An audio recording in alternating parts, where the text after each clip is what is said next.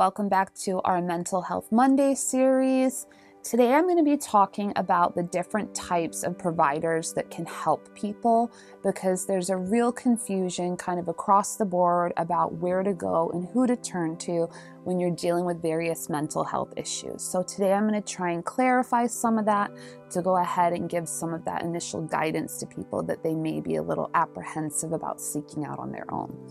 So let's start with the bachelor's level. Those with a bachelor's in psychology, behavioral health, counseling, things of that nature in the state of Illinois can be qualified to become mental health professionals. So that's kind of the first level, the first tier that we see when it comes to the field. So behavioral health professionals that are at this level typically work in community mental health centers and things of that nature, kind of assisting the counselors with doing different elements of what they do, such as the intakes and working on the different needs of the person behind the scenes in addition to their mental health.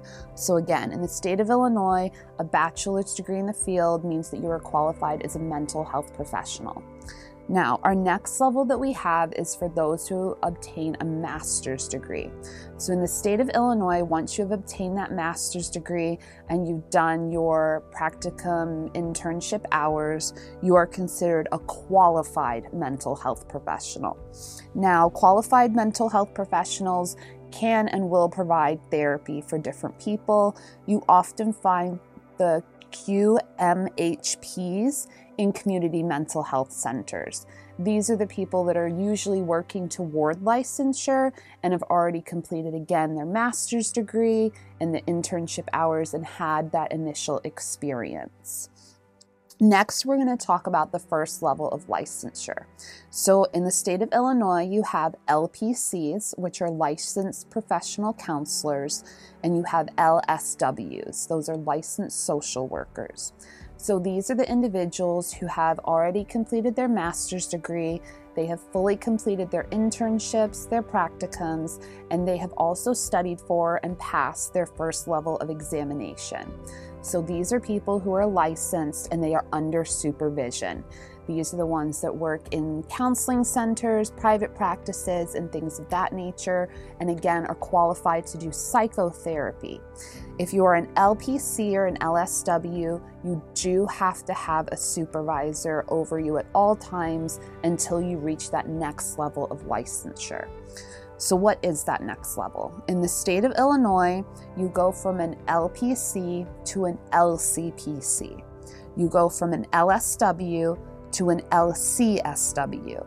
These are clinical licenses. These are the people that have already been licensed under supervision for anywhere from a minimum of 2 years up to however many years it took for them to go ahead and take that next level of examination.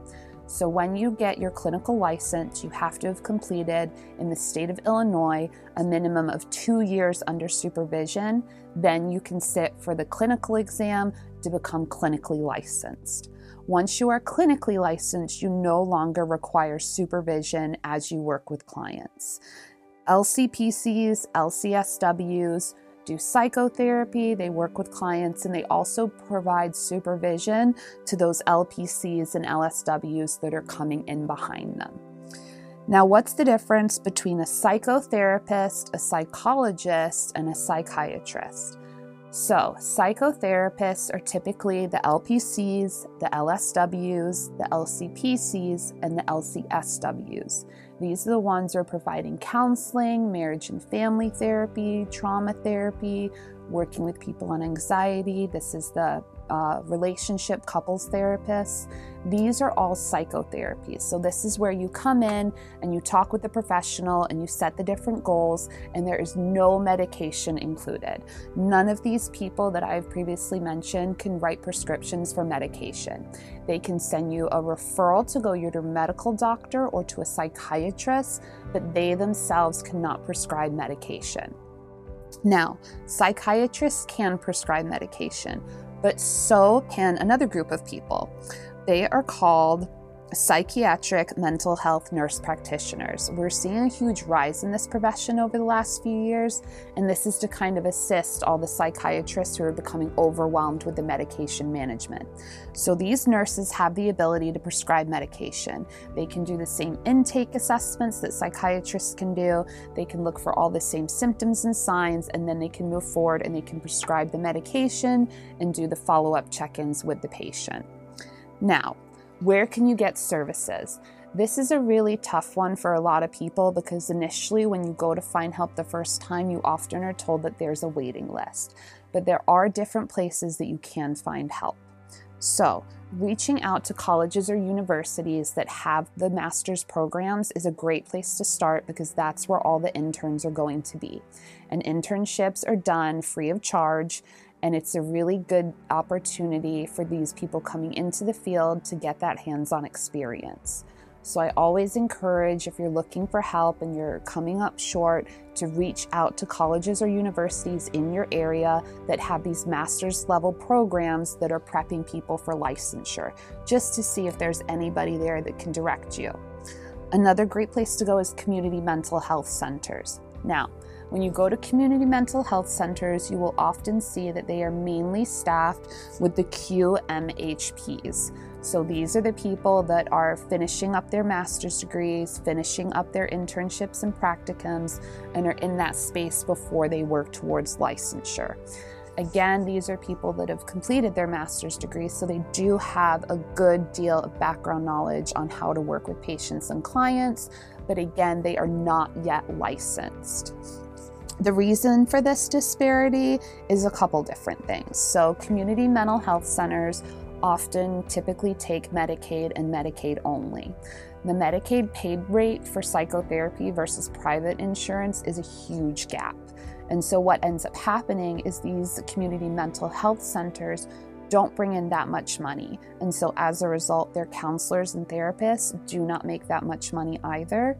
And so this tends to be a real problem because we see these QMHPs working in these facilities, they do a good job, they get licensed, and then they leave because they can make 3 to 4 times more money somewhere else. So I do want to be very transparent about community mental health centers and their staffing and kind of how they operate and work. Now, if you're seeking a therapist, the best place for you to always start is Psychology Today. It's absolutely wonderful.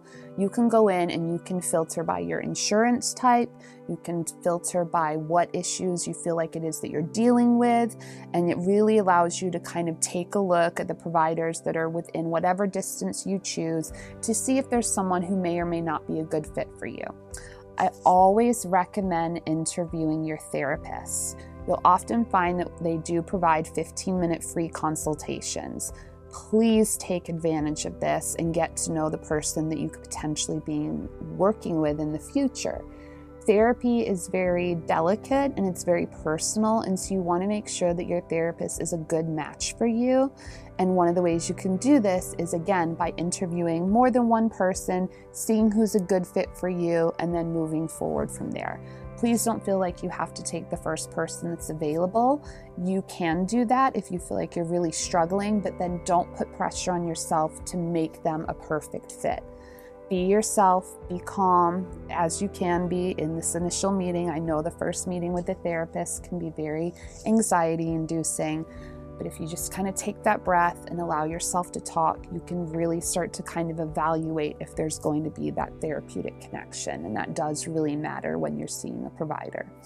So again, just a reminder that if we are seeking medication for mental health issues, we have a couple of different options. You can go to a medical doctor, such as your primary care physician.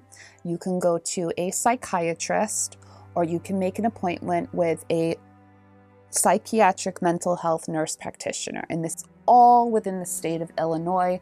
I know this all varies by state. And so again, this is just focused on the state of Illinois. So again, those are the different types of providers that we have. When you are looking for a therapist, it is very important that you know what kind of therapy you are seeking. We have marriage and family therapists, we have couples therapists, we have therapists that work mainly with children, we have therapists that work with older adults, and then we have therapists that kind of work on a larger scale. We also have therapists that specialize in different things, such as trauma work, those who specialize in mood and personality disorders, those who specialize in PTSD. There are several different options out there for you to look at when you are trying to find somebody. So again, I know it can be really overwhelming kind of initially trying to start, so hopefully I clarified today a little bit more about who's who and who does what to help with anyone right now who is struggling to find that provider. So again, just a brief recap. In the state of Illinois, bachelor's level is considered a mental health professional. Master's level with internship completed is a qualified mental health professional. You are licensed and then become a licensed professional counselor or a licensed social worker. After 2 years minimum under supervision, you can then take your test to become clinically licensed. At that point, you can provide therapy without having a supervisor. Hopefully that answered a lot of the questions you guys have been having around who does what, and I really hope you guys have a fantastic rest of your day, and don't forget, mental health matters.